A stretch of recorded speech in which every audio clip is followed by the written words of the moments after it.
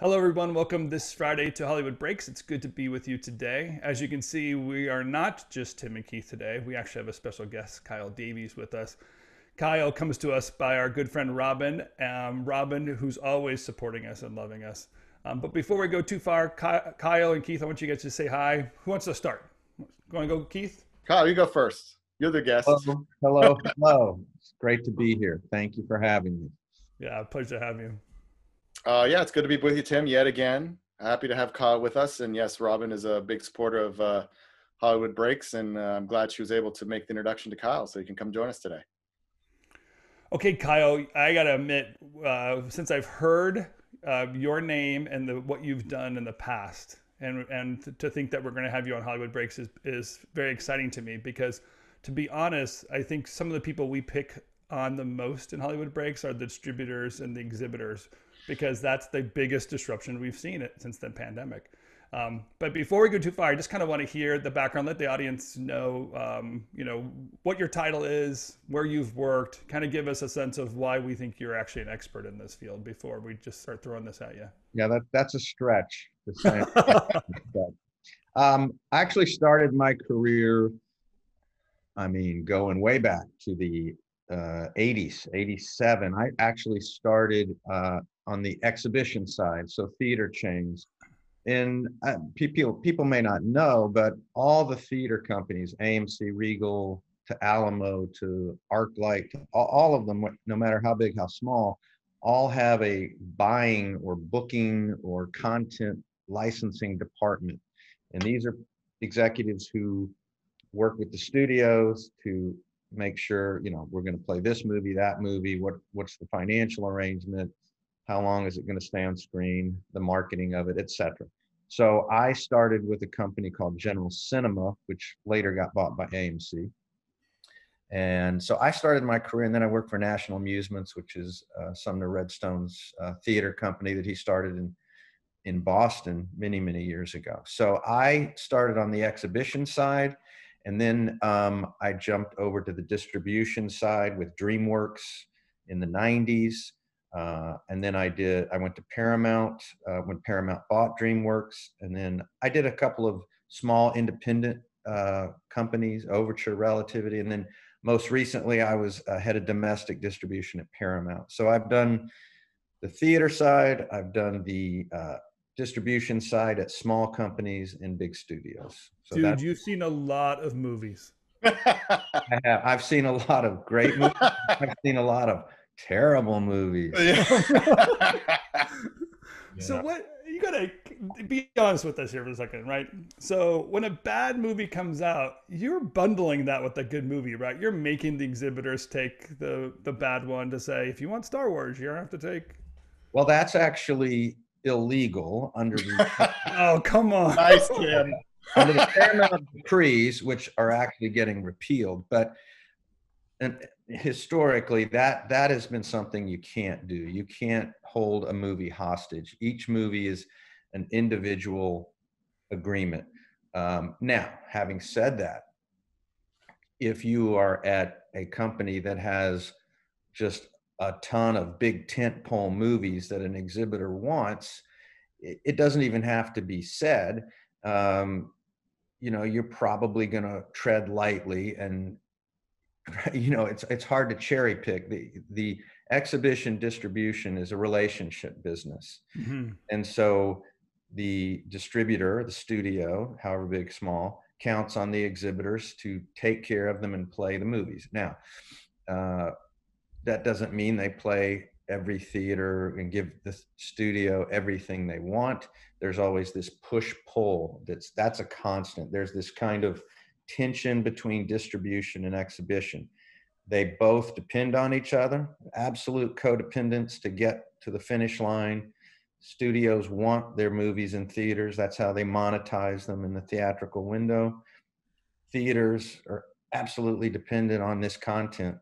So they rely on each other, and so there is a fair amount, quite a bit of cooperation, but their agendas vary. And so there's an occasional skirmish on things. But now, I'm going to say the evolution that you've seen is like the multiplex already existed to some degree, but the multiplex changed the game, right? I mean, the thought that it was only tentpole events because there was one large theater, it only had, you know, 4 showings in a day or 8 showings in a day, whatever a big theater can do.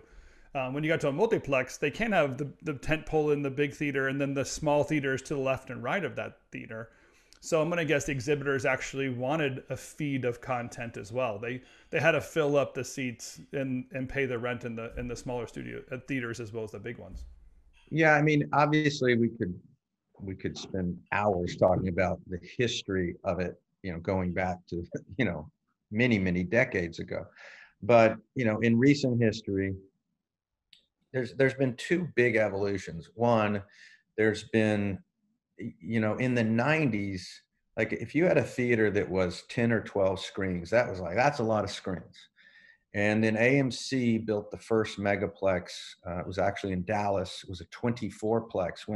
When you know, when we all heard that was happening, we're like, 24 screens. Why would you do that? How could you fill that? It made no sense. And then the numbers that came out were huge. Hmm. People wanted that, you know, this massive spectacle. And as you say, with multiple screens, you were able to program staggered show times, right? So instead of worrying that I had to go see the movie at 7 o'clock, there was going to be a show at 7:15 and 7:45 and so on. It was And almost like TiVo for films, right? it Because was, I do remember my behavior in the 90s of like, let's go to the theater and then decide what we're going to see that's right. instead of go to the theater to see something. It kind of gave it an on-demand element, and they were able to play a lot more movies. So definitely, and it was just an exciting place because there were so many people. It was this real destination. Uh, what a lot of people don't realize is, you know, that that started a feeding frenzy between theater owners. All the major circuits started building these things, and the other thing is they were stadium seating. That was like, wow, that's a big deal.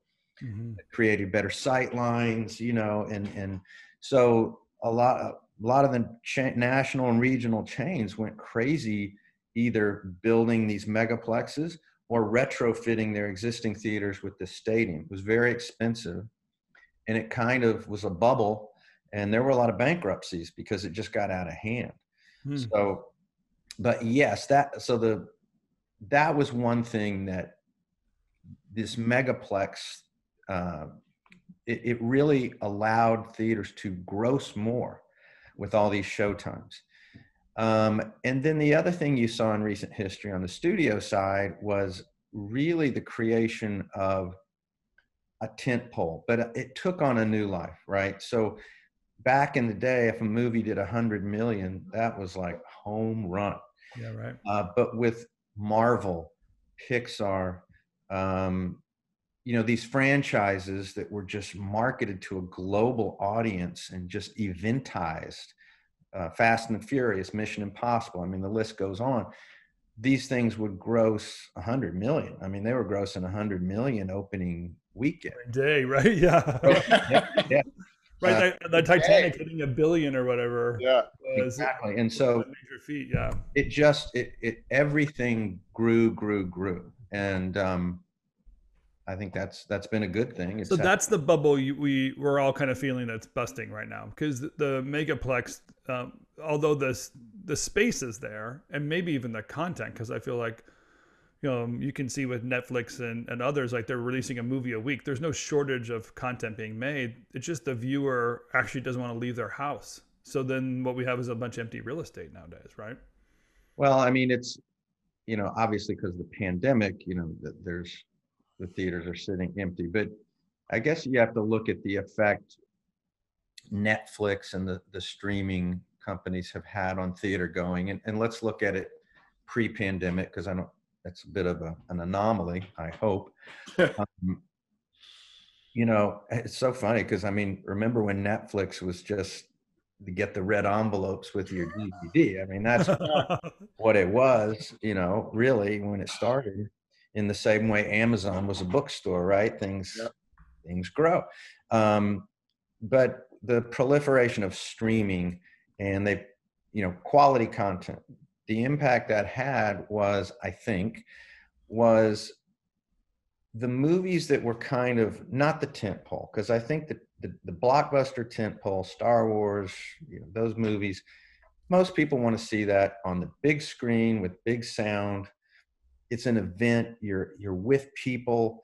It's that still is a special occasion, and I think people will always want to see those in theaters. But the effect you saw on the smaller movies was, like you said, you can lay on your couch and watch quality content on demand, no commercials, with the push of a button. And so the kind of singles and doubles that would tend to thrive theatrically, I think that audience was kind of getting, two things. One, it was getting cannibalized because people are watching it at home. And two, I think it raised the bar for the quality, which isn't a bad thing. But, if going to the movies was really your primary source of entertainment, you would go see a movie, you would take a flyer on a movie, and it may not be great, but if there's quality stuff at home, you can't just put something out there that's, a C and expect people to run out to see it. It's raised the bar, and that may be a good thing. Well, yeah, maybe. I think Netflix is challenged on raising the bar. Yeah, I mean, it's interesting you bring that up, the quality factor, because we had a chat last week about Tom Rothman, who did a podcast, and he talked a lot about how when theaters are fully open, we're going to have to bring our A game. It's like we can't go back to just making, the like you said, the single and the doubles. We got to make like home runs every time, because that's really what's going to take to bring people back to the theater. I did want to ask you, because, we talked a little bit pre-show before you jumped on, because in my experience, yes, distribution is probably one of the most relationship-based positions in the industry. I mean, one just has to go to CinemaCon one year to see that on full display. Right. But I'm wondering, everything that's going on, like obviously we saw a little dust up with AMC and Universal earlier on in the pandemic with Trolls World Tour. They obviously resolved that.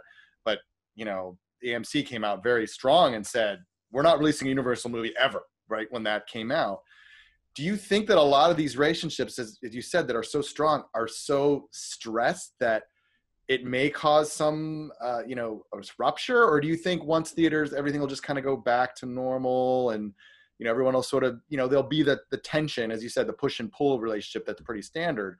Or do you think there's an actual real shift that's happening in terms of the relationship between the studios and the exhibitors?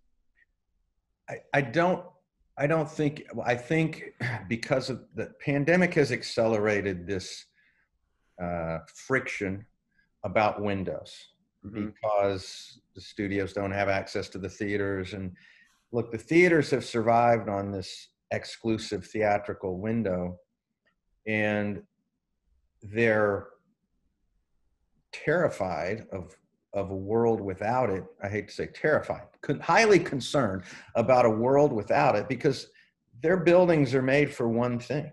People don't buy a ticket to go eat Junior Mints. They buy a ticket to go see a movie, and then they buy Junior Mints. So that model works, but this window is hugely important to them. Now, the truth is, no one really knows what's going to happen. I mean, you've seen experimentation with windows right now, but there's a pandemic. So what happens when life is normal and windows are adjusted? Well, no one really knows. We think we know. If you ask 10 people from 10 disciplines, what's your opinion of, a short window, no window, whatever, you're going to get 10 different answers. I guarantee you. But to answer your question, I don't think the friction right now is going to rupture any relationship, because like I said, they need each other. They want each other. It's a $40 billion global business. I doubt the studios are just going to turn their back on that and say, that was great, I don't care anymore. I think they do care. But it's going to accelerate these hard conversations. They've also spoiled us a little bit, right? Because now HBO Max, Disney Plus, Paramount Plus, I get immediate release at home. and they're going to compete with each other, right, for subs, and kind of want people to stay on their platform, keep on paying for subscription prices for it. And if you take a 45-day window that I become accustomed to, and then move it to 90 days in the future, I might drop my subscription to HBO Max. Like, I'll just go to the theater for the 20 or 30 bucks instead of paying 20 bucks for HBO Max for the same one-time release hit I'm going to get or whatever on those platforms. I think Disney probably is in a pretty good place because their media library is great, and they're obviously they're playing it well. This Marvel WandaVision rollout and these Star Wars rollouts are doing. It's just so fascinating, and I'm kind of addicted to still playing this universe. But the other theaters, I can imagine they're going to cannibalize each other somehow, some way. Yeah, and I think it's an interesting time because there are so many influences just boiling to a head. It's hard to know which way things will go. I do think ultimately, because exhibition and distribution, I do believe studios want a thriving theatrical business. Will it look the way it's looked in the past? No, but I do think they'll work it out. I don't think there's any one formula now that everyone's like, this is what's going to happen. I think that's going to develop over the next couple of years. But I think that, you talk about windows, and it's interesting because if you watch a movie at home, it's a different experience than seeing it in a theater. I'm not saying it's better or worse. It's different. There's great things about watching a streaming movie at home. Highly convenient, no commercials. It's, right there. You don't have to leave the house. That's great. But it's not the same, because if you watch a movie, you're going to pause it. You're going to get up and go to the kitchen. Hey, turn the subtitles on. I couldn't understand what he said. Then you fall asleep an hour in, right? And it's not bad. I'm not saying that's bad. It's great to have this content at the touch of a button. But when you go to a theater, it's a social experience. It's hard to replicate that massive screen and that massive sound. It elevates the experience. And I think there's room for both. But Kyle, I'll admit that those chairs that almost go level with the heated seats, they put me to sleep just as well as my couch too. I'm just as good. That's a danger. I never recline the whole way. If you recline all the way, you'll fall asleep. So yummy. No, it's pretty nice. Well, it's interesting.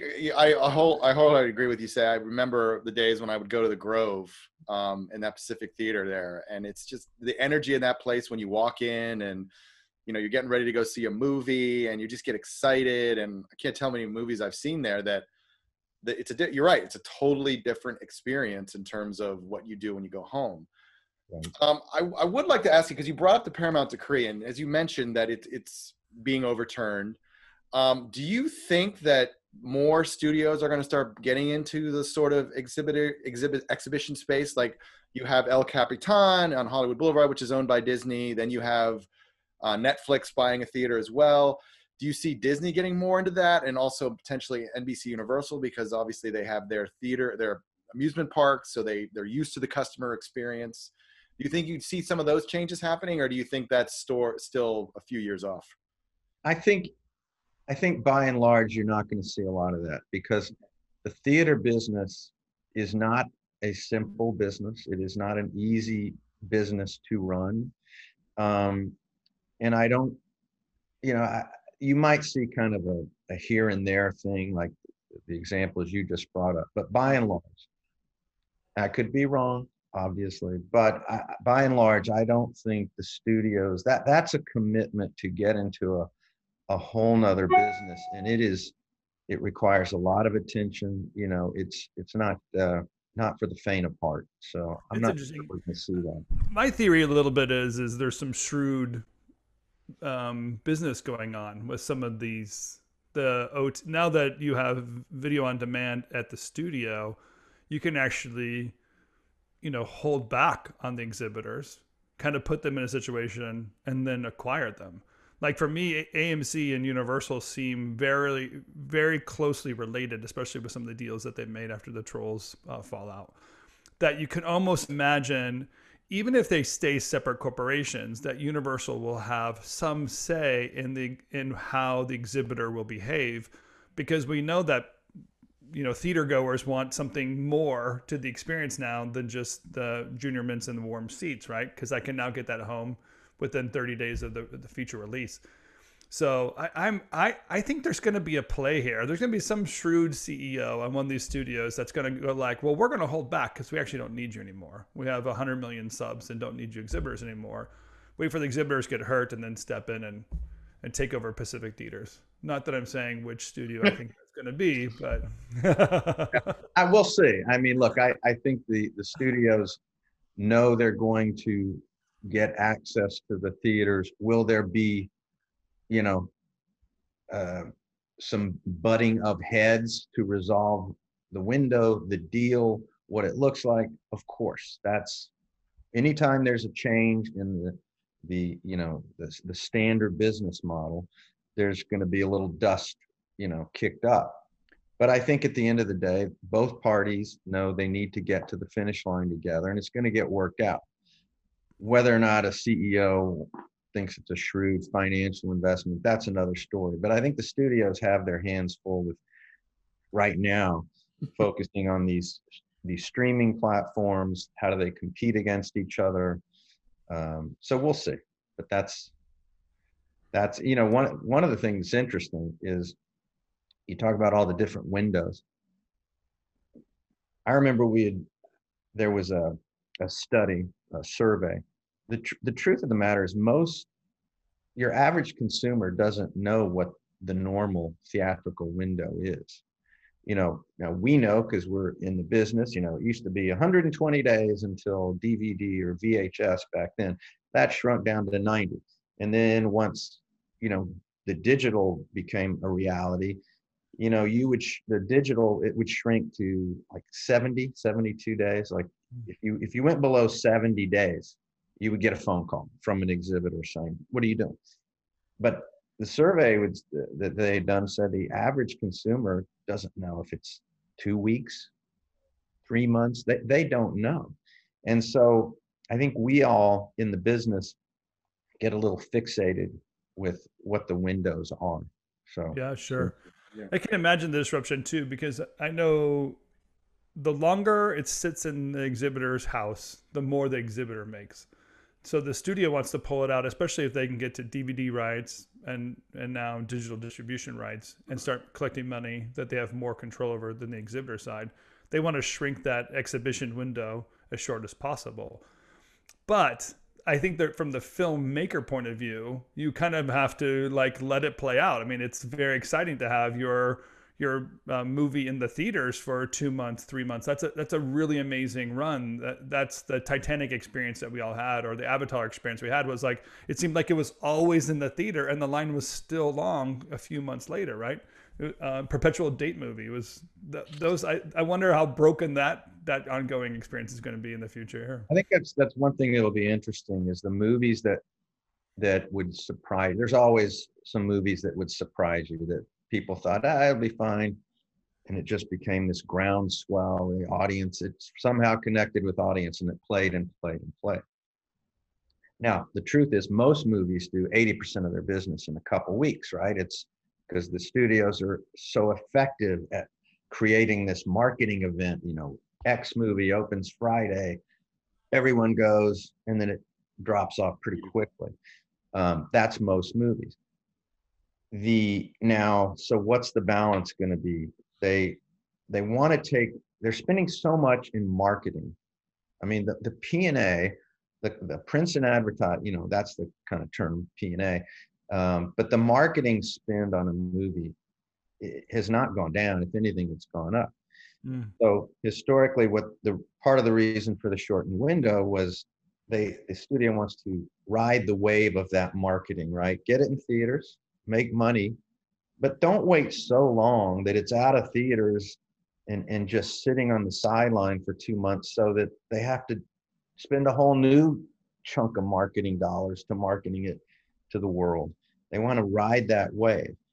Then you've got the factor that now most of them all have OTT streaming platforms, and certainly they want to feed that beast too.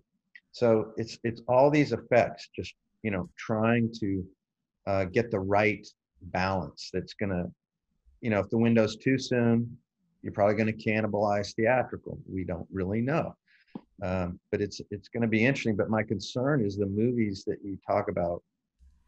I mean, we could all come up with some, but there are movies that have just played and played and played, and if it's a foregone conclusion that they're going to go to a platform on 30 days or 45 days, you know, I don't know. That we'll see how that plays out. Okay, so when you're sitting there on the phone or texting your other exhibitor buddies, give us the inside scoop of what you guys are actually saying to each other. Are you guys saying like, this is total crap and I can't believe it and we're getting screwed? Are you saying like, oh my gosh, we're killing it? Or like, there's a million different conversations. So, I mean, it can be, tell us the juicy ones. Come on, Kyle. Well, it depends on what your role is. I mean, as probably someone at the as a head of distribution, the conversations run the gamut. You know, you can be promoting a movie that's coming down the line, or it can be, you know, very granular, which, you know, the kind of the weekly, you know, bump is, you know, the studios are trying to keep the movie on the screen. Exhibitors are, you know, their job, their business is butts and seats. So they tend to have a 1 week view of things, and like, how can we maximize attendance on a weekly basis? Even if the studio is going to insist, keep my movie on the screen forever, you know, as long as you can. Because specifically the studio makes a rental rate. So the longer the movie's on the screen, the more money the studio is making. So they want to keep the on the screen. The exhibitor wants people to show up. So if you give me a bomb movie and no one's showing up, and I have to rent the real estate to somebody, I pull your print and put a different. I think what it has tended to be over the past few years is the exhibitors want the new shiny movie, you know, flavor of the week that's going to drive a lot of bodies in, and the studios are like, people still want to see my movie, don't cut the legs off. It's that kind of conversation. There's marketing conversation, you know, we need our trailer, you know, please play our trailer, you know, that's limited real estate. So that's a whole political skirmish. Keith's those battles. I mean, there's just nuts and bolts conversations, and there's. I did want to ask you, Kyle, before we wrap up here. So I'm sure you're familiar with the restructure that's happening at Disney, sort of with Kareem Daniel coming in and starting this media entertainment distribution division, and now with Tony Chambers now being sort of the head of distribution, and him being shifted away from reporting to Alan Bergman and reporting into Kareem's division, which is sort of kind of a big move in terms of how the industry is typically and studios are typically set up. Do you think that's something that's going to become pretty much standard, or is it just sort of Disney sort of playing at the margins because they've seen such a success with Disney Plus, so they're sort of a one-off? You know, that's a hard one. I think there will continue to be, I don't know if consolidation is the right word, but streamlining of how the departments report up. And it really will, I don't know if that's good or bad. You know, I mean, it's a global business. It's now, you don't want things, it's always a matter of balance. You don't want things so siloed that home entertainment is not talking to the pay TV that handles all the streaming. It's not talking to theatrical. That doesn't work. They have to work together.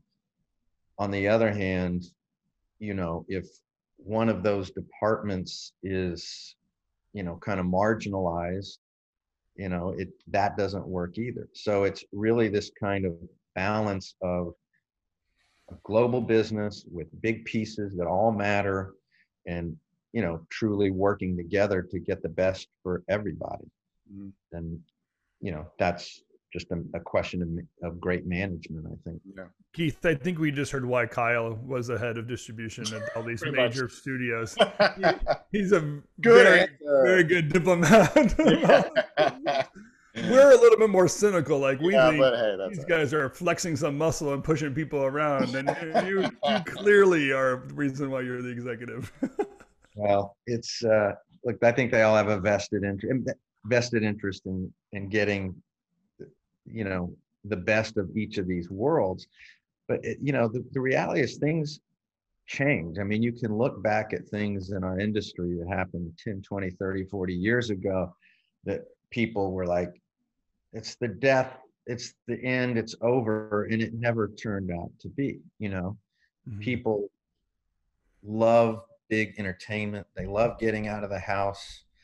I mean, it's when you compare going a trip to the movies, even though people complain about ticket prices, that's just a pastime to complain about, you know, how much a giant Coke cost and how much a ticket costs. But when you compare that cost to what else are you going to do? You know, if you go to a football game or a restaurant, I mean, you know, it's a pretty reasonably priced form of entertainment.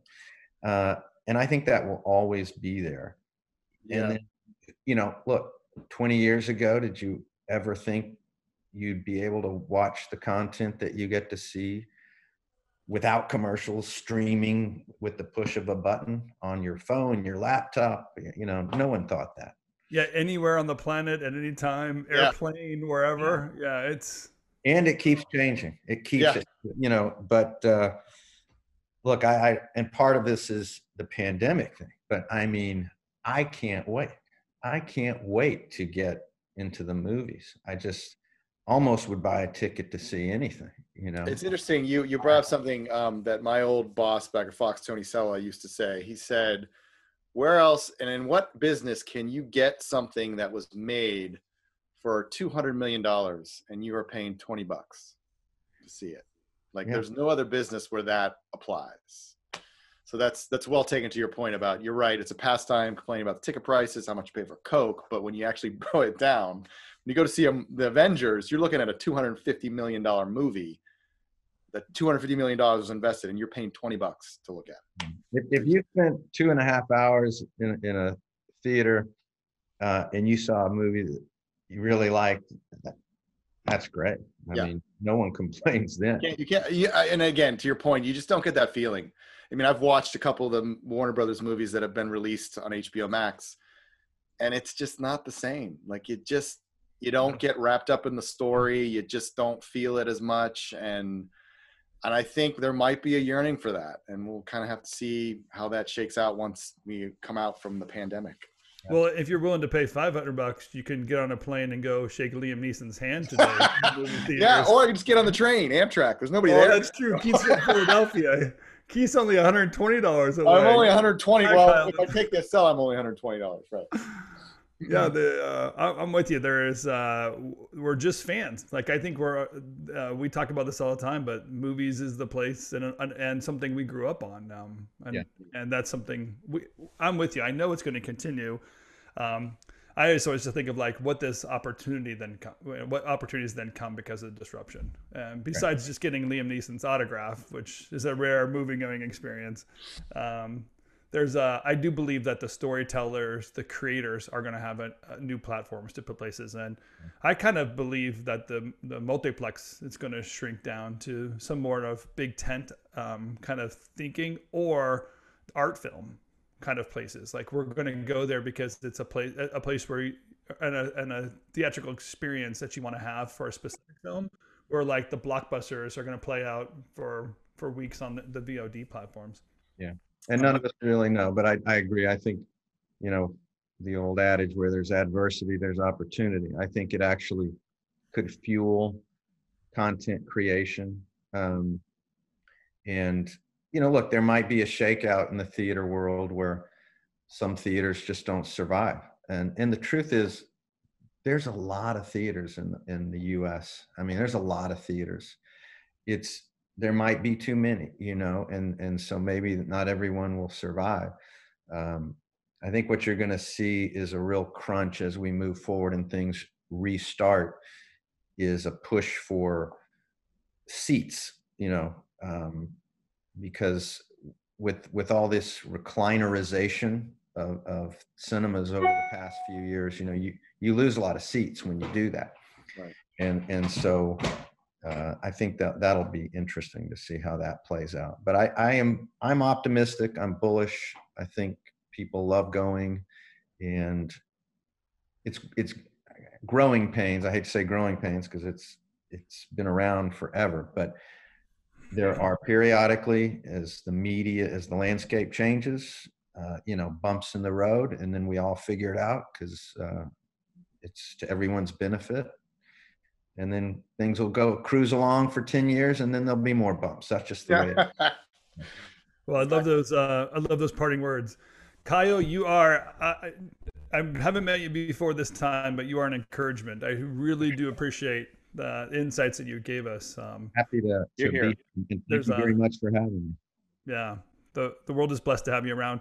Look forward to more opportunities we have to talk to you, and we might drag you in as things get a little heated up in the industry. We need more insider scoop. Anytime. All right, love it. All right, guys. Well, good to talk to you. And Keith, good to see you again. We'll see you next week at Hollywood Breaks. I just want to say thanks to Curly Joe and Lydia behind the scenes, kind of keeping us going, making this show happen. And all our friends at Go Social, keeping this thing out there and pushing it forward so more and more people get to watch the show. If you like what you see, you want to know Kyle, feel free to kind of just look at our show notes.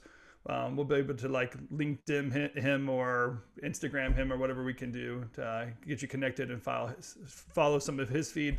Also, just subscribe here. We have more of Keith's friends coming up. And as you can see, Keith has good friends. So we're going to keep these good people coming. Until next week, we'll see you on Hollywood Breaks. Bye.